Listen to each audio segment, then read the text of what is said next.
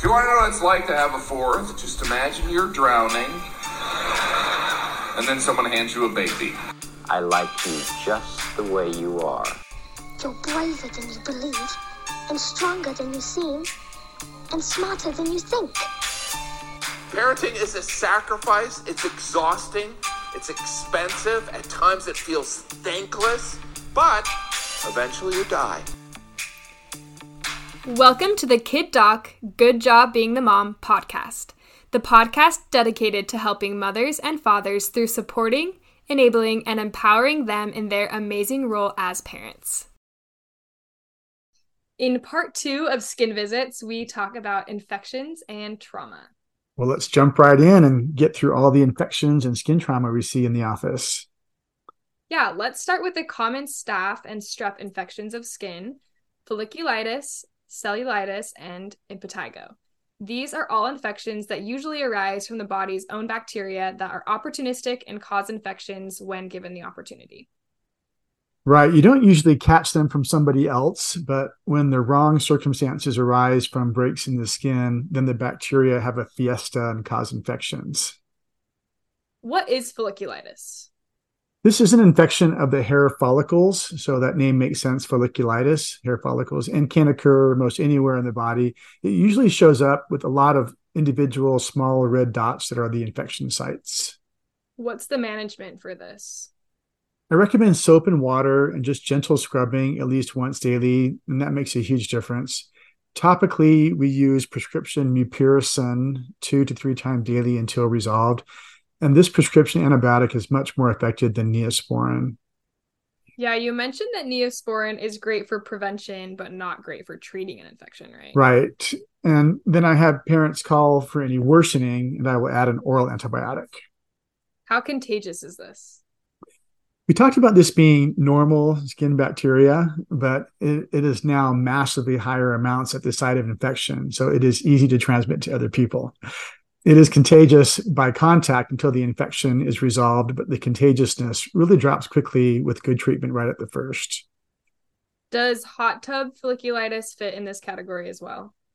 No, this is caused by a particular Pseudomonas bacteria that thrives in hot water, but not in properly chlorinated hot tubs. So we see it when someone uses a hot tub that hasn't been treated with chemicals for a while. I had a little family where they went to grandma's cabin. And grandma said, well, how was a hot tub? And he said, oh, it was great fun. I said, wow, I haven't put chemicals in there forever. And they all got hot tub folliculitis. So, but this infection resolves quickly and is self-limited. It just needs symptom care for things like itching. Yeah. Then we have the fun impetigo with yellow crusted sores on the face. Yes, it is a little bit scary looking on faces.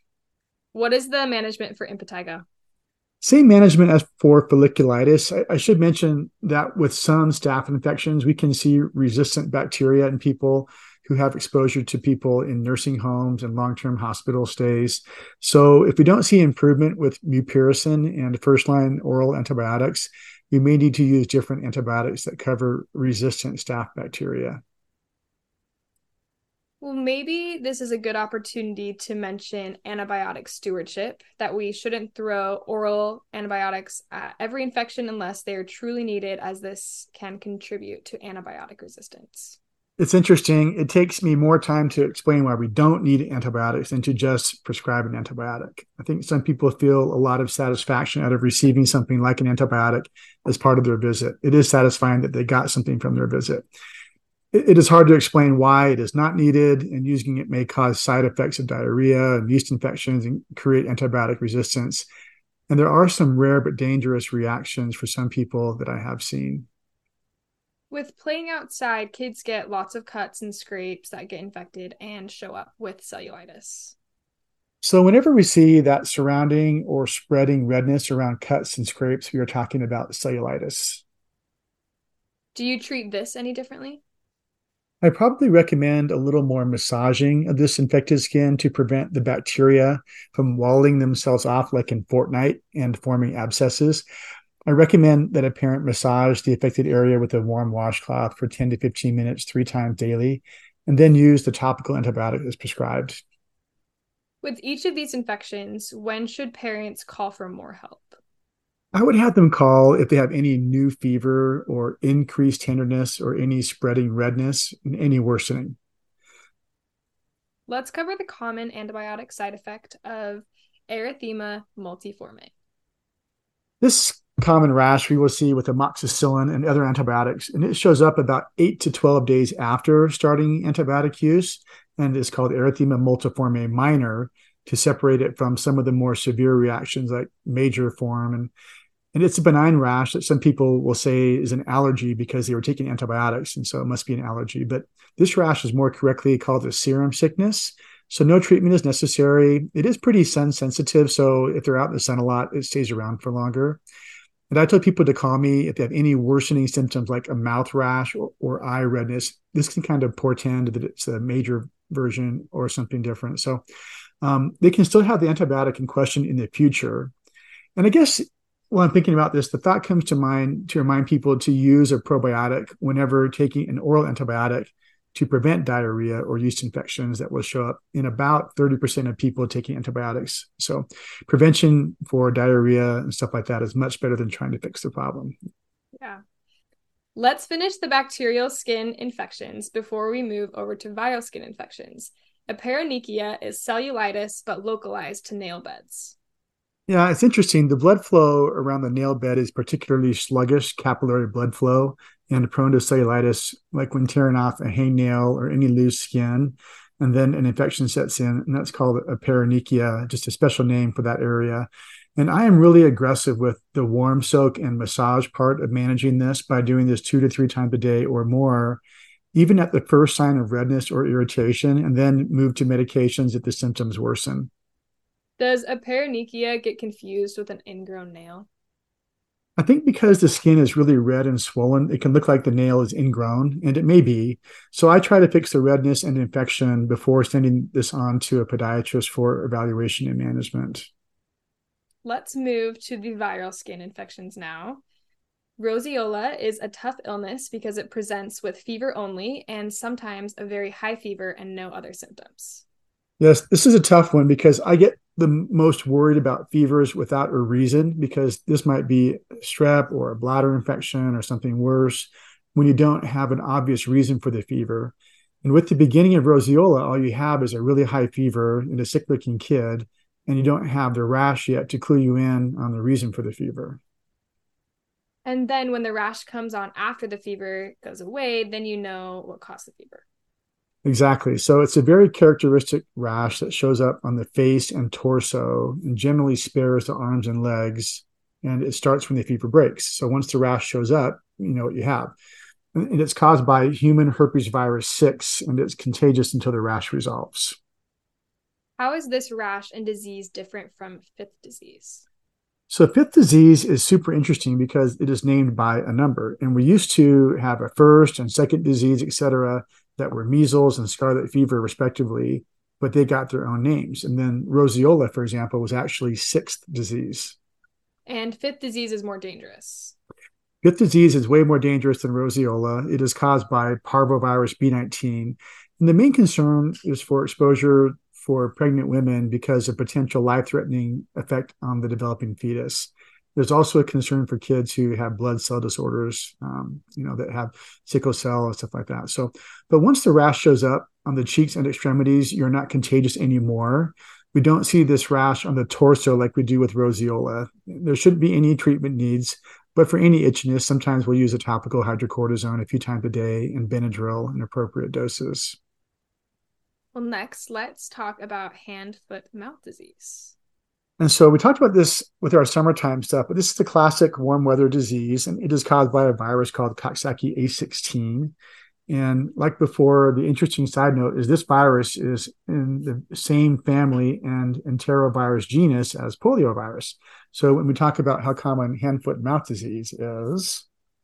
Poliovirus was every bit as common as hand, foot, and mouth disease is now, but polio caused death and permanent disability. Definitely one of the successes of vaccinations. Yes, great example of the importance of vaccinating. What does the rash look like with hand, foot, and mouth? Well, the name describes it all. We get individual red bumps on the palms and soles of the hands and feet. They move quite a way up the legs as well. Then we see little ulcers at the back of the throat. How long is it contagious, and how do we care for the kids? Hand, foot, and mouth is contagious for a couple of weeks, and the goal of treatment is to control pain and fever. You can alternate Tylenol and ibuprofen every 3 hours for 48 hours, and then as needed. I encourage fluids, whatever patient will drink, and use cool fluids, no carbonation, and nothing acidic. And the other common mouth virus is herpes virus, causing cold sores. And everyone is exposed to herpes simplex virus, and everybody tests positive by about age 18, but not everybody gets cold sores. How many people get this as a small child and never know they had it? Really, so many of them. And it could be pretty bad for a little kiddo with their first infection causing sores all over the mouth that are really painful. And for the lucky few, it can return again and again as cold sores, usually when sick or tired. And this is tough to manage because medications only work when they can be given before the cold sores arise. Right. And then once the sores arise, then the disease is going to take its full course. And so because most kids cannot tell you they're feeling the sensation of paresthesia or that tingling pain before the sores arise, we can't prevent them. But we can use acyclovir if you can predict when the sores come out. Otherwise, we have to just treat symptoms when the sores arise. What is symptomatic care for the first bad presentation of mouth herpes?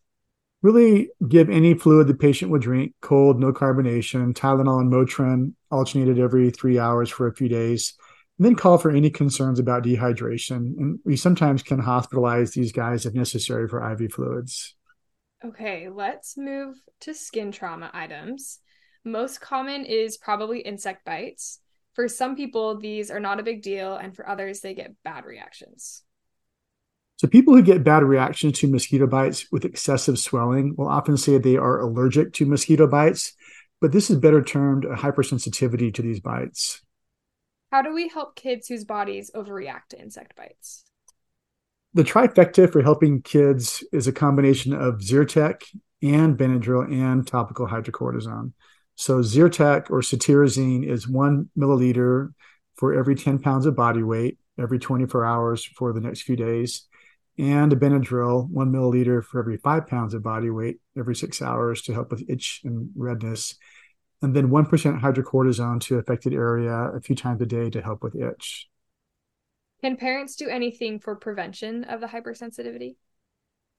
Well, besides the prevention for the bites with clothing coverage and using insect repellent, I suggest the option for doing Zyrtec every day during seasons when they are around lots of mosquitoes, like having soccer practice every day where they get bitten. So because this hypersensitivity reaction is due to histamine after the bites, having an antihistamine in your system ahead of time prevents the overreaction after the bite.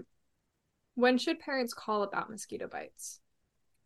I recommend calling for any worsening and expanding redness as there may be a secondary infection. Lacerations are up next. One of the big questions parents have is, when should I come in and get stitches? So this is a tough one because it is difficult to make a judgment call based on a description from somebody, or even pictures can look worse based on how a photo is taken. But in general, I recommend getting stitches for any wound that is gaping open, and especially in a cosmetically important area like the face or an area that moves a lot like a knee. So what we're trying to accomplish is to help a wound heal together and not with a lot of scar tissue.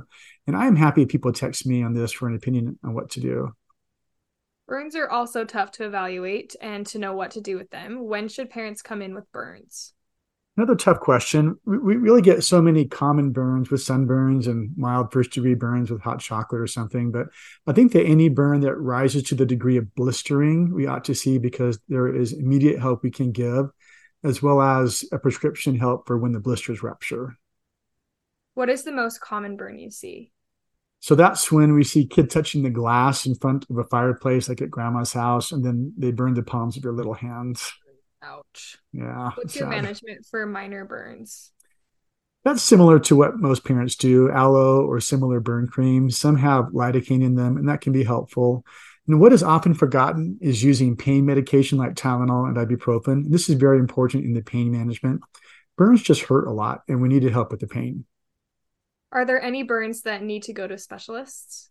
I do send the kind of blistering and more severe burns when they cross over joint spaces on hands and palms over to the burn specialist at the university, because improper management of these burns can lead to scarring that limits the use of hands and fingers, where they actually get contractures.